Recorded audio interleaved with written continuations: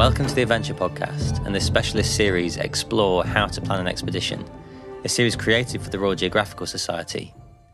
For those of you who don't listen to the Adventure Podcast regularly, I'm Matt Pycroft, an expedition specialist filmmaker and photographer, and I've been going on expeditions under various banners for 15 years. I also sit on the council of the RGS. This episode is the first in our Camp Life series, where we speak to a single individual about a specific type of expedition terrain. In this series within a series, we'll speak to 5 different experts on the subjects of deserts, oceans, mountains, rainforests, and polar regions. In this deserts episode, our guest is Mark Evans. Based in Muscat, Oman, Mark is an experienced desert and polar explorer and guide, writer, speaker, and wilderness advocate. 22 years spent living and travelling extensively in Arabia, backed up by 80-day camel expeditions, a 49-day crossing of the Rub al-Khali, a 55-day 1,700-kilometre solo kayak journey from UAE to Yemen, and remote 4x4 journeys throughout Saudi Arabia and Oman give Mark an unrivaled knowledge of deserts and how to live, work and travel in them. Specifically in this episode, we speak about the nuances of desert travel. What is a desert? How do you navigate through them? How do you source and carry water? How do we mitigate against heat? And what are Mark's top tips for campcraft, vehicle travel, emergency evacuation, cultural considerations and wildlife concerns? This episode is, at its core, a masterclass in desert survival. Finally, if you're looking for support with planning your own expedition or field research project, then head to rgs.org to begin the journey. Right, let's get started with episode 4 of Explore How to Plan an Expedition.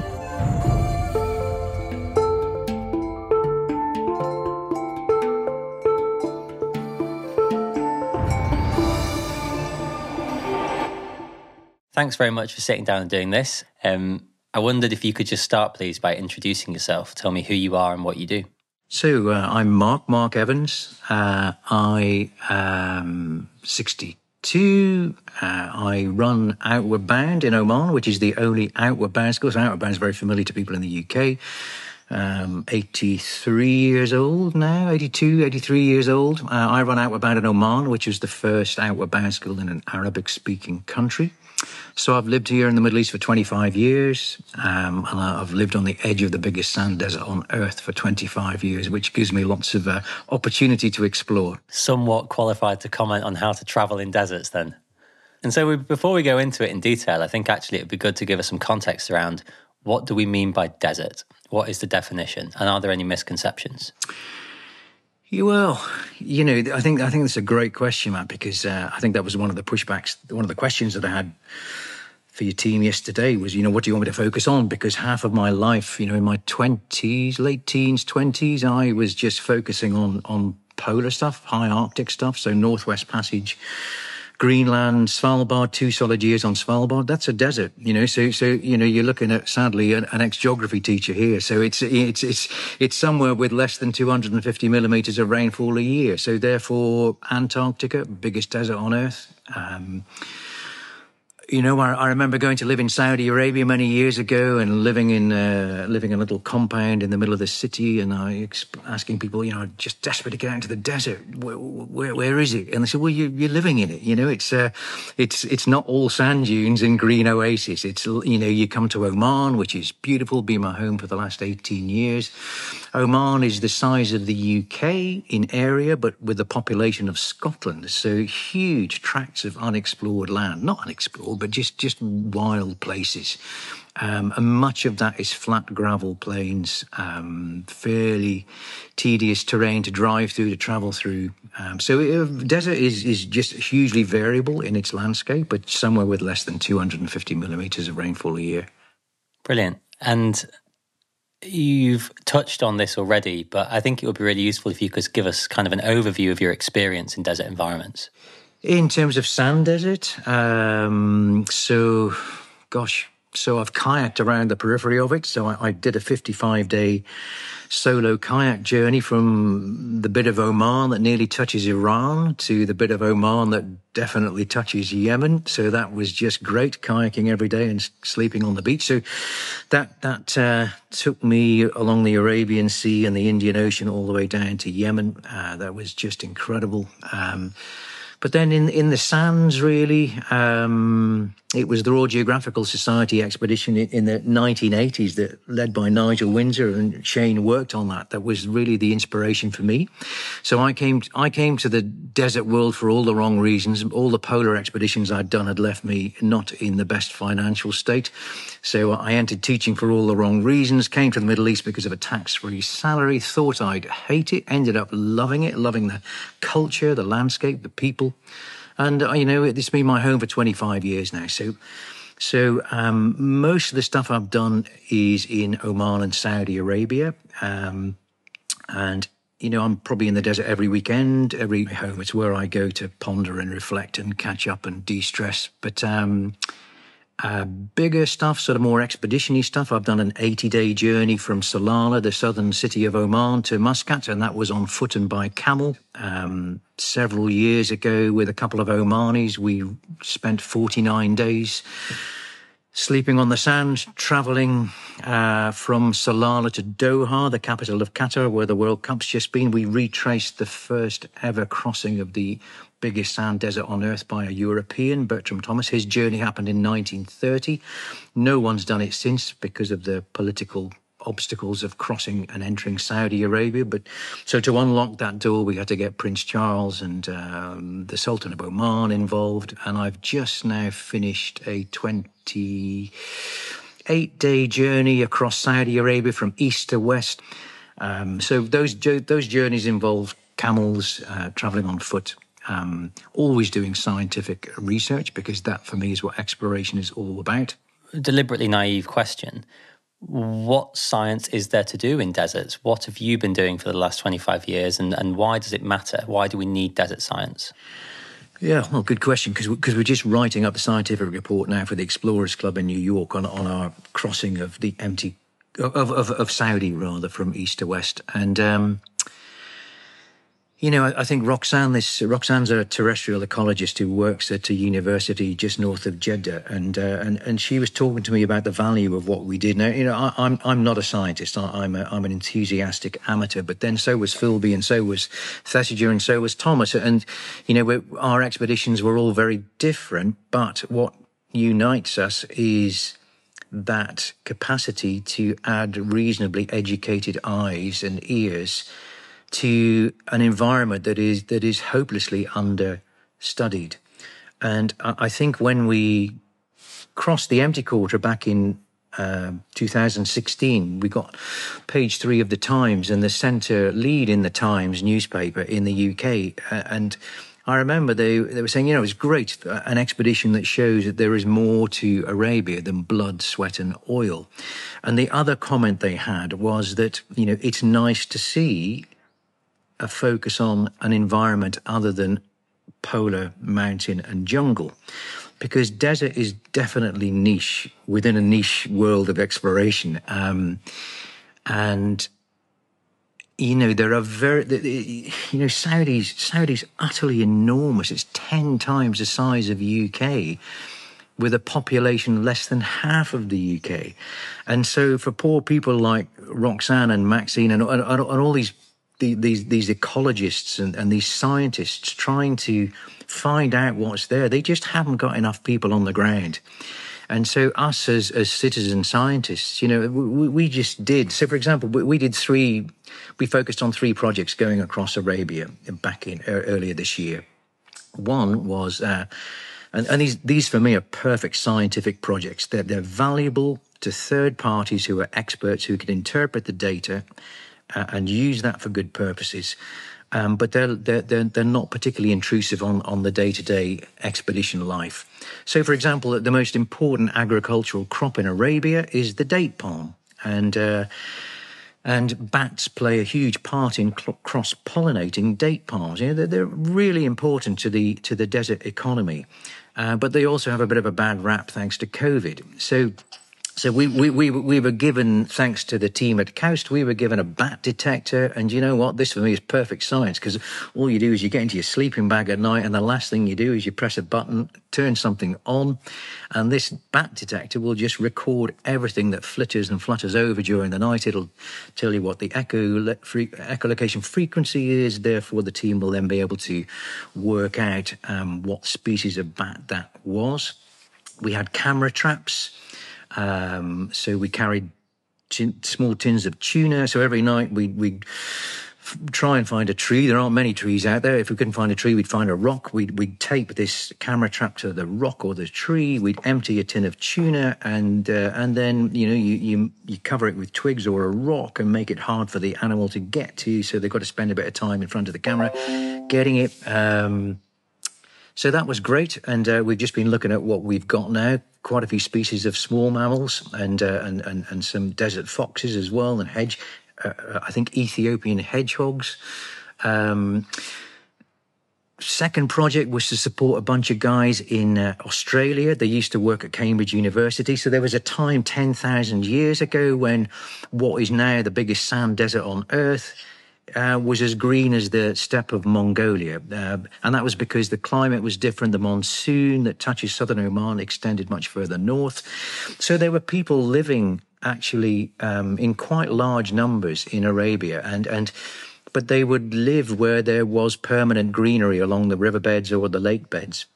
And of course, you're talking, a long time ago. So the evidence is in the form of lithic artifacts that lie under your feet. So small arrowheads that have been knapped by skilled sort of artisans with a bit of flint. And so, my best mate is a bobby in the UK. So Nigel and I parachuted across Greenland years ago when you didn't have these sexy little foil chutes. It was an actual parachute, which was pretty difficult to control horizontally. But so I ended up walking with my team like a policeman most of the way across the desert of Saudi Arabia, just staring at the floor with hands clamped behind my back, looking for these stone tools because they blend in so beautifully. We found nothing for about 18, 19 days, but on day 20, we came across the most extraordinary sight in the middle of some sand dunes where there was clearly a lake bed at one point, now completely dry, obviously, but we found some handheld stone axes that, according to Michael Petralia's team in Australia, are 600,000 to 700,000 years old. And these stone tools were laying exactly where they were 600,000 to 700,000 years ago. So, it was incredible thinking what was the last hand that held this stone tool.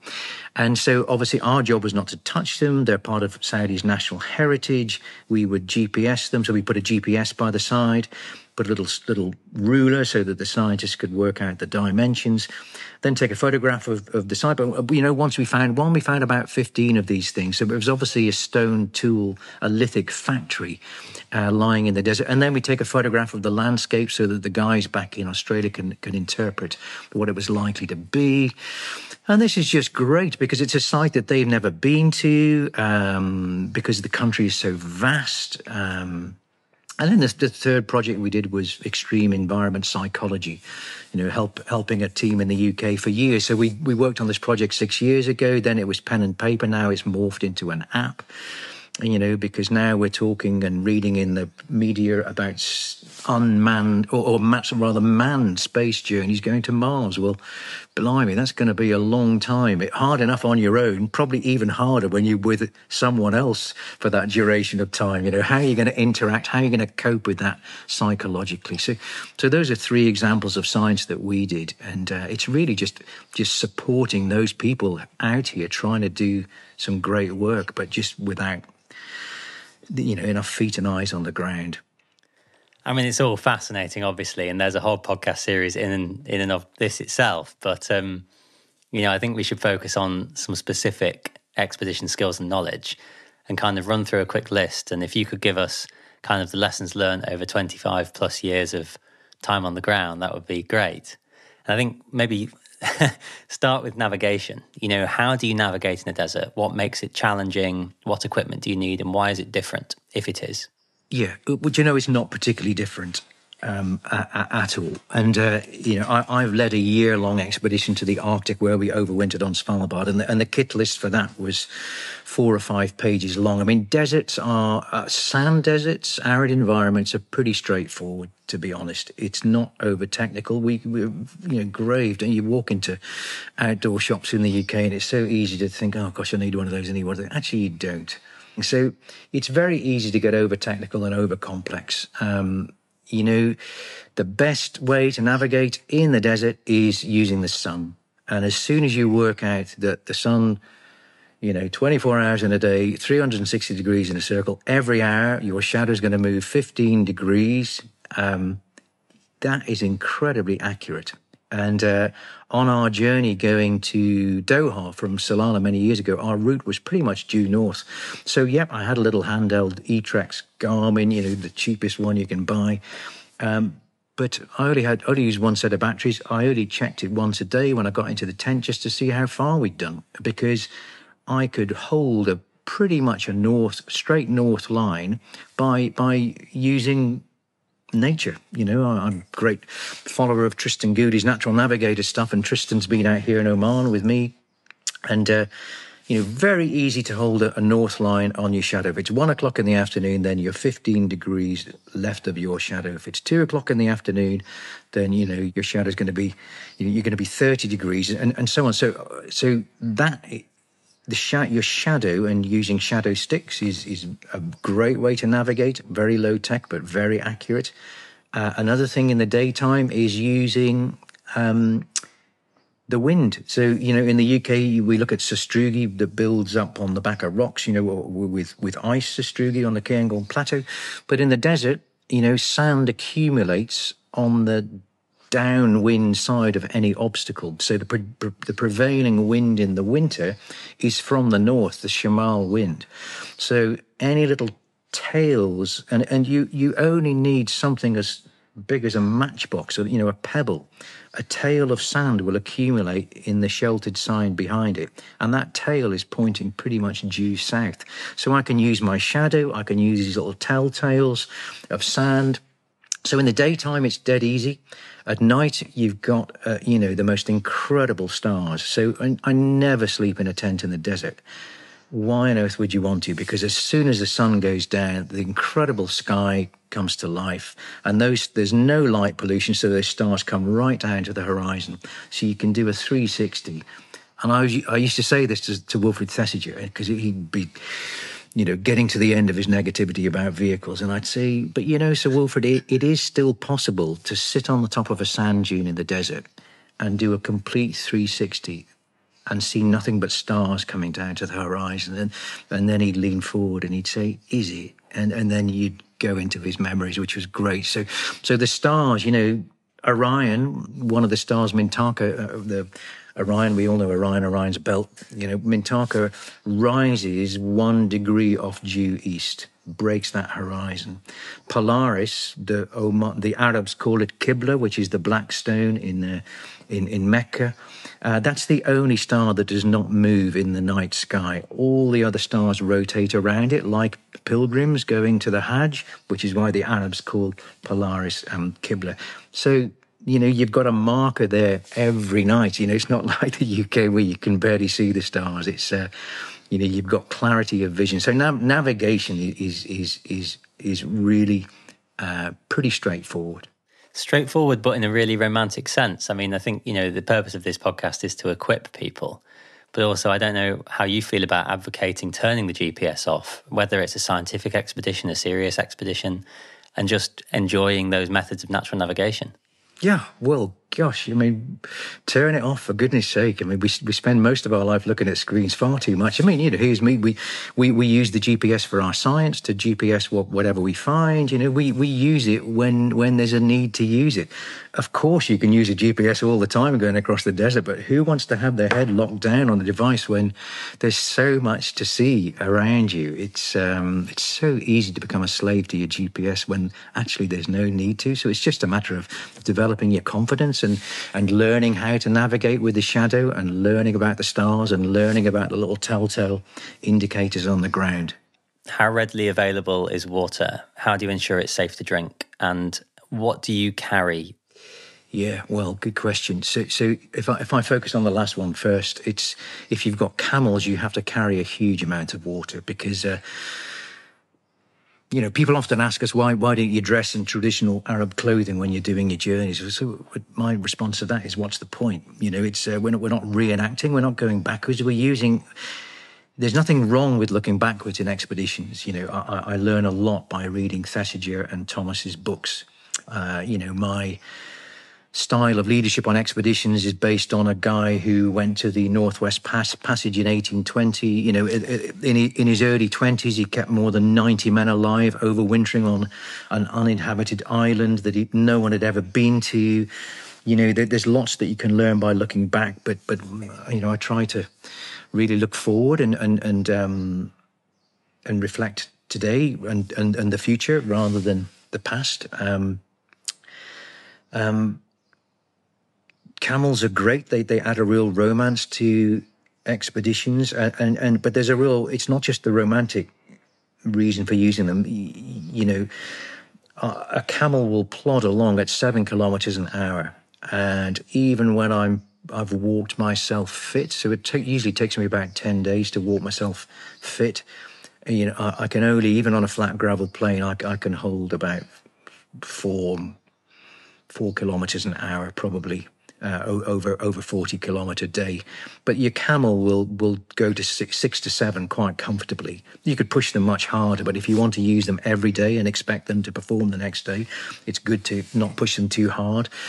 So you can cover much more ground more quickly when you use camels. But camels will drink a hell of a lot of water. That when that head goes into a bucket, 20 litres goes within one slurp, and that's just the camel. And, I don't drink when I'm in the desert anywhere near the volume of water that people recommend that you should. I can't. It's just almost impossible. And, you do adjust. I mean, I've lived out here for 25 years now. I guess I'm in a constant state of slight dehydration, but that's the norm, really. I don't drink. I would have to really force myself to drink 3 litres of water a day. Really have to force myself. But, you read all the expert guidebooks and they'll tell you much more than that. Well, the practicalities of such, if you've got an expedition of 4 people, 5 people, if it's a 49-day expedition, 5 people drinking 3 litres a day, that's 15 litres a day, that's 15 kilos of water a day just for the people. You multiply that by 49, 50 days, plus 20 litres a day for each camel, and you've got 4 camels, so you've got a huge amount. It's very, very difficult to carry everything that you would need. So you are dependent. If you're doing an extended mobile desert expedition, you are dependent on finding sources of water. And those sources of water are much harder to find these days because the Bedou that kept them open years ago to survive have abandoned the interior of the desert to move to the periphery. So number one is that the water holes and the wells are much fewer than they've ever been, and a lot of people don't know exactly where they are. And even Thesiger and Thomas, who kept meticulous notes, well, blimey, they were using a sextant in the desert, which is pretty, accurate enough for them, but if you're searching for a small water hole, hopelessly inaccurate. So on our big journey across the Empty Quarter, we were lucky. You can look at the old maps and the Saudis and the Omani people. People have traveled that desert for years, going to Mecca, doing the pilgrimage from Oman, but they wouldn't go across the heart, but they'd have to skirt across the edge. And that was the way they would navigate from waterhole to waterhole, from Bir Hadi to Bir Faisal to Bir Mat to Bir Mark to Bir Sheikh. And, you'd go to all these waterholes. In the UK, I navigate by pubs. In the desert, you navigate by waterholes. And so you know that the famous ones are still kept open by the Bedou or the border guards, the military border guards that patrol the political boundaries of these countries. The oil companies, Aramco, Shell, BP, they will have been travelling the sands, prospecting for oil, and they will have found the old water holes. So sometimes, if you're lucky, you'll find a water hole that's been really well preserved. The telltale sign is a 45-degree lump of metal, which is the arm with a little pulley wheel above the well. And that's what you're always looking for. There are wild camels in the desert, so if you follow their tracks as well, they can lead you to water holes. But not every water hole is drinkable, and that comes back to the point you said, what is drinkable? So a lot of the water holes are very sulfurous, so even the camels won't drink, and it stinks of rotten eggs. There's absolutely nothing that you can do about that. But sometimes we lower a bucket down and pull the bucket up, and the water didn't smell of sulfur. It must be millions of years old, I would imagine, from an ancient aquifer. But perfectly drinkable. And I carried some small Katadyn filters, but I never used them. We always have support vehicles now because of the unreliability of water and the sheer weight. That combination of what little bit the vehicles were able to carry, plus what we were able to find from looking at the old maps, plus a stroke of luck here and there, enabled us to get through. And in terms of vehicles, you've mentioned that they're there as support vehicles often on your expeditions. I understand why, when it comes to kind of adventurous expeditions where you want to travel in a certain style for your own reasons. When it comes to scientific expeditions, is there a legitimate reason to travel via camel, or is the done thing now to travel in an overland vehicle? Oh, I don't think there's anything wrong with either, really. It depends what your objectives are. If you've got to cover a lot of ground and your time is limited, then use vehicles. What's wrong with that? I don't see anything wrong with it. And if you talk to the geological team searching for these lithic sites in Saudi Arabia, they are almost entirely vehicle based. If you're not, the amount of ground you're going to cover is going to be extremely limited. You contrast that if you're doing a survey on a particular oasis of birds or dragonflies, and the need to travel and cover large distances is not there. Why do you need a vehicle other than periodically dropping in supplies of food and water for you? But me, I use a combination of the two. I like that romantic stuff. I like working with camels. I just love animals, but I also enjoy riding camels, and camel husbandry is a real art. I'm very much a beginner, and I always travel with Bedouin people who are much more experienced than I am, because I learned so much from them, not just about camel husbandry, but about desert medicine and things like that. Yeah, and I'd definitely like to come on to that in a second. But before we do, how important is a basic knowledge of vehicle maintenance? And would you ever travel with, a mechanic, somebody who knows how to fix these things? I've never traveled with a mechanic. And you know what? I think I've got one of the last Land Rover Defenders off the production line outside the house here. And I think 2015, 110 Defender. And even that, you lift the bonnet, really, it's almost a sealed engine now. So it's so hard. I mean, I take my Land Rover to a garage here in Muscat, and the first thing they do is plug in a laptop, and that's a Land Rover Defender. So your chances of being able to repair anything in the field other than changing a wheel, so you're highly likely to have a blowout with constantly deflating and reinflating your tyres. You're probably going to pop a rim. You might have a fan belt issue, but probably not. Other than basic stuff that you and I can do in the front drive of our house, a mechanic is it's something I've never even considered taking, really, because I take an Iridium or rather a Thuraya satellite phone. So Thuraya is the best satellite phone to use in the desert because the satellite is in a geostationary orbit above Abu Dhabi, so you always have a very strong signal. And this is the difference between today and yesterday, isn't it? If you really need help, you can get help pretty quickly if you need it. You can be very remote. I mean, we didn't see anyone for about 25 days in the empty quarter. Not a tyre track, not a person, nothing, not a plane going overhead, not a single bit of plastic. Wonderful. But if you really needed help, I had a doctor on the end of a sat phone, one in New Zealand, one in the UK. So I've got the 24-hour clock covered. They were on call. It's easy to pull in advice for a vehicle or a spare part should you need one. But I've never needed one in 25 years. Yeah, and I think that's it's a slightly more kind of ethical question, but it's around that whole style of expedition point. It's very easy to be a purist, whereas actually if you have a scientific objective, etc., or, just accepting that the modern world is how it is and sometimes, use what's there. Exactly. People, it's so easy to, lots of people come to Oman, lots of people love going to the desert, lots of people love the old mud brick buildings and ask the Bedouin, why on earth don't you live in these lovely old quaint mud brick villages anymore? Well, why on earth would you? It's if there's no air conditioning and life was pretty tough. Yeah, and that's a natural, beautiful segue into what I'd like to talk about. I'm very passionate about Bedouin people, and I've travelled a lot in Jordan because of them. And you mentioned, that you do use guides and who you use, but why do you work with the Bedouin? What makes a good guide when you're thinking about who you want to support you in these environments? So I don't use guides because we all walk into the unknown together, really. But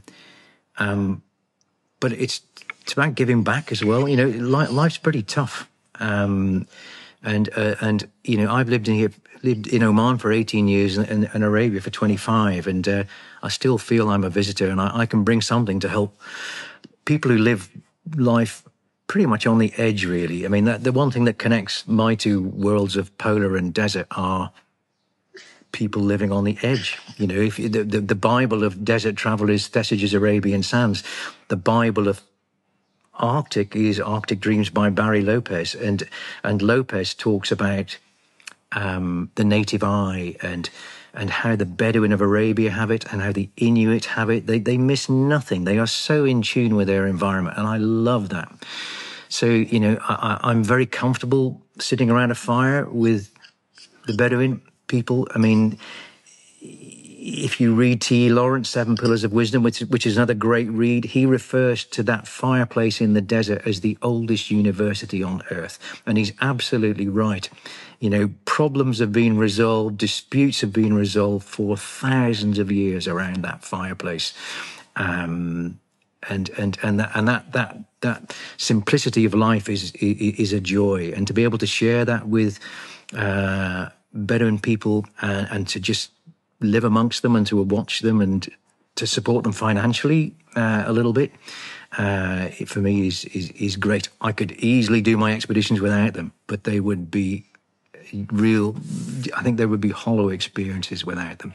And for those who are more inexperienced, maybe planning their first desert expedition, whether they've been on an expedition or not before, what would they look for in a guide, for want of a better word, or otherwise? Well, first of all, I think they need to be very careful, and they need to talk to people about because there are guides and guides. There's a growing tourism sector here in Oman, for example, and people will claim to be desert guides, but they know how to drive a four-wheel drive to a tented desert camp. Well, that for me is not a guide, not the kind of guide that I want. I want someone who can tell me about the plants and can explain to me why he is refusing the Panadol that I'm offering him, and he insists on mixing 2 or 3 little different brightly coloured powders because he's totally at one with herbal medicine that he's kept his family alive for hundreds of years, and so there are guides and guides, and I would say do your research really, because it's so easy to find someone who claims to be a guide. But actually, when you scratch away, all they can tell you is what time the sun sets and how old that fort is, and they know the best way to get you to your desert camp where you're going to spend your luxury night in your desert camp tent. So, research is absolutely everything, and don't just settle for the first person that you find. Ask questions. And in terms of campcraft, whether vehicle supported or otherwise, obviously you can carry more with the vehicle, etc. But what are the main considerations when it comes to, overnighting in the desert? The main considerations are, well, bearing in mind you're likely to travel in the winter. Not many people do desert expeditions in the summer. And, there's a reason why Thesiger and Philby and Thomas lived so long. It's because they did their expeditions in the winter, which is perfectly sensible. So just bear in mind that it gets jolly cold, and the diurnal range between, even in winter, in the day it'll be the high 20s, which in Britain is, certainly in Inverness, is classified as a heat wave. But out here, that's pretty cold. So ranges from the high 20s in the day down to, we've had it just on the cusp of zero, slightly under 0 degrees. So it really drops very very rapidly as soon as that sun goes down. The sun's your greatest enemy. So shade is very important. If you can take some kind of lightweight, thick canopy that you can rig up with trekking poles. Pegs are obviously useless for anything, so you take lightweight Hessian sandbags that are very light to roll up and carry, but you can fill with sand. They become a dead weight. So those are your sand anchors. Getting out the sun's your biggest enemy, but that disappears at 6 o'clock every day. You may be warm when you go to sleep and roll up in your blanket at 6 o'clock, 7 o'clock at night, but by 3 o'clock in the morning, you'll be absolutely shivering. And so take an extra blanket. It's always a wise one. And don't be surprised if you wake up soaking wet, because even in the deserts, there's often a very, very heavy dew. But the big difference between Oman and Scotland is, everything's dry within an hour rather than staying perpetually wet for the entire duration of your expedition.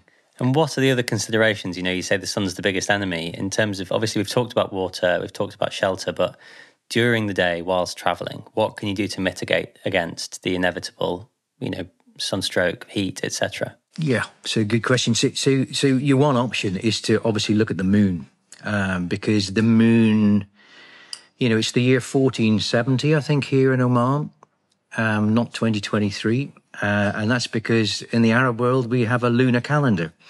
And every month is about 28 days long. So I am much more aware of the moon here, because the sky is often clearer at night than it is in other parts of the world. So keep an eye on the moon, because if it's a full moon, reverse your clocks. It's what we did skiing across Greenland years ago when the snow got soft. Traveling at night is fantastic, because you can still navigate by the stars, and then you just rig up your shade during the day and sleep during the day. That's one option. If you don't want to reverse your clock and travel at night, the other option is to just make sure you're covered up. Look at what people wear on the Marathon des Sables, for example. You can get some very lightweight, high-tech clothing, which covers you up to your neck, down to your wrists. These are sort of lightweight stuff that you can run in quite comfortably. They get a bit sweaty, but they dry very quickly. So long trousers, long-sleeved shirts, obviously a good sun hat, and just watching those bits that are exposed, the back of your hands, for example, if you're using trekking poles. My backs of my hands get burnt. I have to remember to slap plenty of cream on those. Sand goggles, again, look at the Marathon des Sables gear advice there. You can get very lightweight sand goggles rather than sexy sunglasses that make you look cool but actually don't do a great job in terms of the glare of the sun. So it gets very easy to find lightweight clothing these days in these elite athletes in extreme environments. There's a lot of gear out there that there wasn't 10, 15 years ago. I think that's really good advice, because there's, as you've pointed out throughout this conversation, people have done this before. There might be variations on what it is that whoever's listening to this is planning, but the reality is somebody very clever and very talented has done something similar before. And, the internet is a special place. But yeah, I think, looking at the marathons, it's a very, very good idea.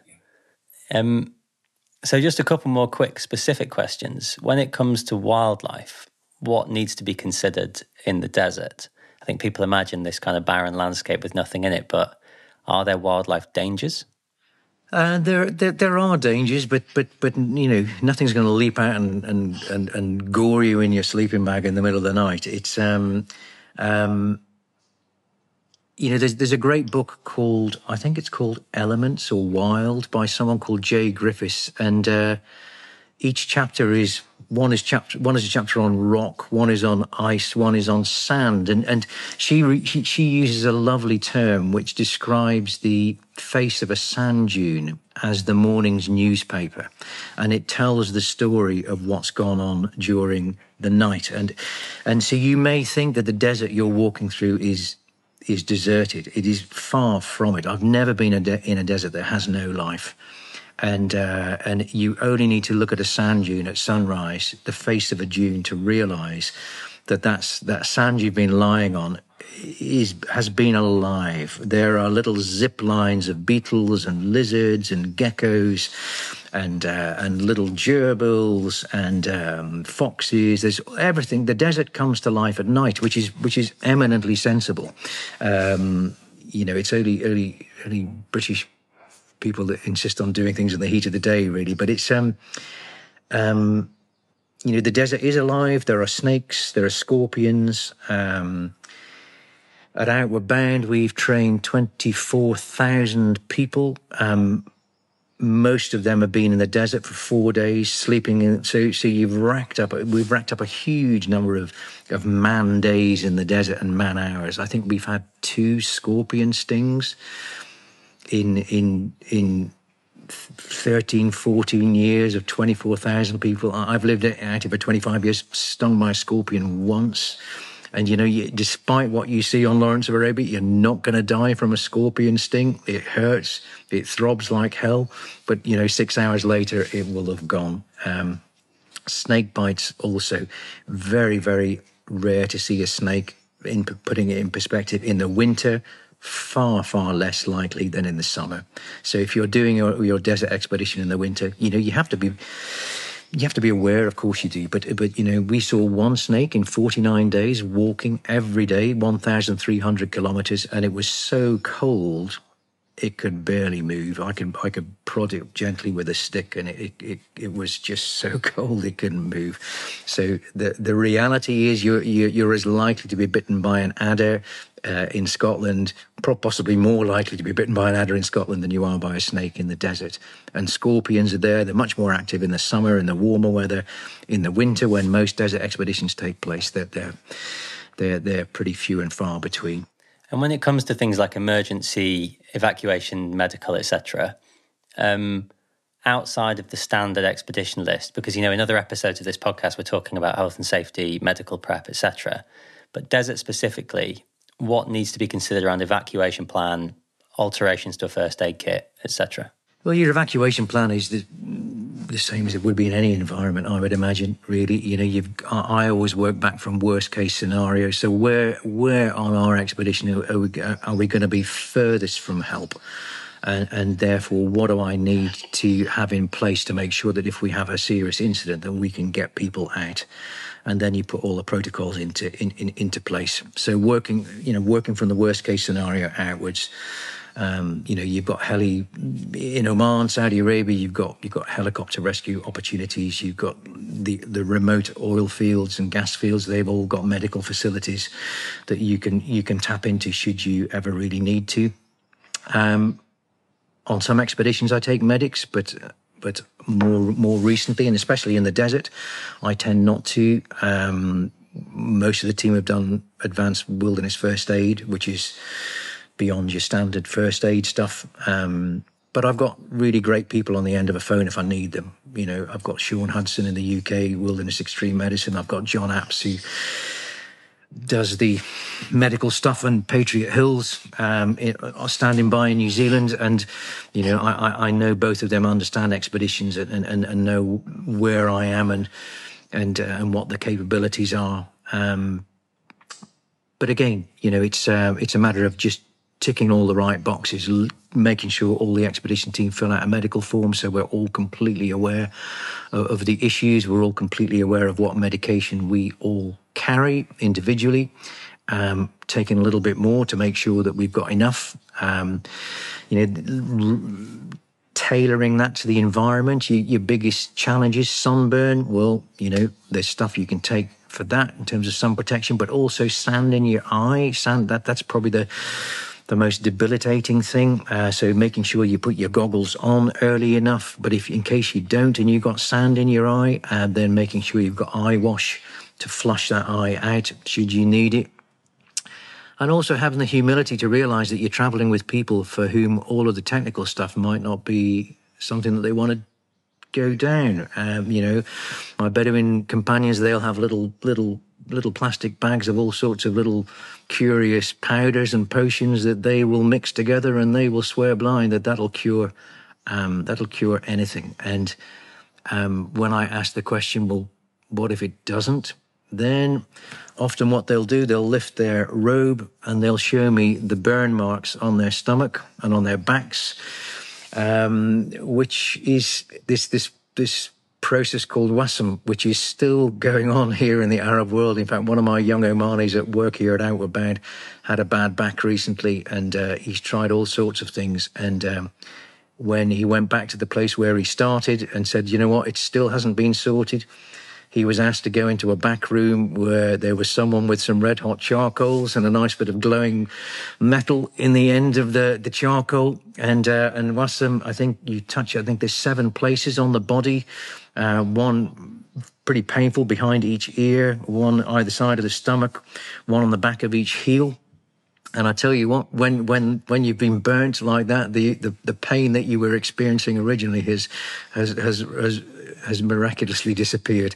And so, it's very easy to go through. There's nothing particularly complicated and sophisticated about desert expeditions that is different to mountain or polar, but you have got this fantastic layer of traditional medicine that you can bolt onto that and be aware of as well. But you perhaps wouldn't advocate carrying a red hot coal as part of your everyday first aid kit? I would not, no. Thomas, in his book that he wrote in 1930, he wrote a beautiful book called Arabia Felix, and there's a little passage in it, Matt, where he says, I tried my explosive medicines that did not do the trick. And so he then took the bolt out of his rifle because, scientific research in those days involved shooting pretty much everything that moved and skinning it and preserving it and carrying it back to the Natural History Museum in London. So he took the bolt out of his rifle and put that in the fireplace, and they used that to do the burning. But you can always improvise should the need be there. Ace, and what would you say we haven't covered in this conversation that you think is important to mention, if anything? Oh, I don't know. I think you've asked some great questions. I would say maybe just add the spiritual side to it. I'm not a great romantic, but I do find the desert an incredible place spiritually. I find it incredibly powerful. I find it incredibly ancient. I sit on a dune, and do you know what? I think it wouldn't surprise me if a bunch of pterodactyls came lopping over those dunes over there. It's just an ancient landscape that the silence is incredible. And again, you look at explorers like Nansen. Nansen said that the answers will not come. Something like, he came up with a famous quote which says something like, the answers will not come from the noisy, rushing centers of civilization. The solutions will come from the lonely places. And in saying that, I believe he was going down the same line as Kurt Hahn with Outward Bound. In that time, we all need time to reflect. So on an Outward Bound course, the most important time is the solo. And that's the time when you're on your own and you're stitching it all together. And deserts are just extraordinarily beautiful places. They're incredibly fragile. But in today's world of, mental well-being and the stress of modern life, I think deserts have a value that is increasing exponentially in terms of the human spirit and our mental well-being. I could not agree with you anymore. So my final kind of ops or logistics style question, for those who want to kind of up their desert skills, how can they or should they do that in the first instance? I would say just like doing your mountaineering apprenticeship. I did my sort of traditional UK mountaineering apprenticeship. You go to Dartmoor doing your 10 tours or your whatever it is. Then you go to North Wales in the summer, and then you go to Scotland in the summer, and then you do Scotland in the winter, and then you go to the Alps, and then you go to the Himalayas. And it's the same with desert, really. You just do your apprenticeship slowly and start sensibly and small. And, it's very easy to set up a static camp on the edge of the desert here in Oman, for example. Very accessible, 7-hour flight from London. You're on the edge of a beautiful desert, which the Royal Geographical Society studied really intensely in the 1980s. You could easily set up a static camp, low risk. You're within sight of telegraph lines, and you've got 4G on your phone when you walk to the top of a sand dune. But, live there for 10 days, learn about the sand, learn about the realities of walking in sand and the shadows, and, learn those soft skills in a non-threatening, safe environment, and then build from that. You never know everything. You in the desert, you're always dealing with unpredictability, the wind, sandstorms, camels, very, very nervous animals, great one day, but a nightmare the next. But you can learn a lot to prepare you, and like anything, like any environment, don't dive in at the deep end, jump in at the shallow end, and just learn how to swim first. And I think this conversation has been peppered with the answer to my final question, but I'll ask it anyway, which is, what is it that keeps drawing you to the desert, and what is it that kept you there so long? That combination of people and place. It's you ask Thesiger and Thomas and Philby about their desert travels, and it was as much about the people as the place. And I think the desert, it's just, what I put in the back of my Land Rover is not hugely dissimilar to what I put in the back of a sled to go across Greenland or to go across Svalbard. It's just slightly less feathers in your sleeping bag, but that sense of skiing in pristine snow, when a fresh fall of snow, which is glistening like little diamonds and crystals, and I'm sure we've all been there, and you think you're the only person in the world, and that silence, and you're breaking trail. And I find that same experience in the desert too. And someone could have walked there the day before, but every afternoon the wind builds up, their footprints will be obliterated, and there's a fresh page for the newspaper to be written, and I just get that great feeling of being on the edge, of being a pioneer in a soft, silly kind of way, that you feel that you're out there on your own, and I just find great contentment. And when we overwintered on Svalbard, we'd read a chapter or two every night aloud. So myself and there were two of us through the period of total darkness, and through an old Tilly lamp, we'd read a couple of pages of Sandy Glens Under the Pole Star every night, and so one of you could lie in your sleeping bag because it was bitterly cold, and the other one you'd have to have your hands out with gloves, and you'd read aloud, and when we'd read every book, we'd start to get into some pretty philosophical conversations, which isn't really my department. And I remember a voice coming out of the darkness saying, what's life all about? Why do we come to places like this, do you think? And for me, it's all about contentment and fit. I find great contentment in the desert, in the Arctic, in lonely, quiet places. Now, I'm not a person for noisy restaurants and nightclubs. That's just not me at all. But so it's, for me, it's just that tranquility, that contentment, but also that sense of adventure, that you're on the edge of something. Thanks for listening. For more information on how to get started with planning your own expedition or field research project, head to rgs.org.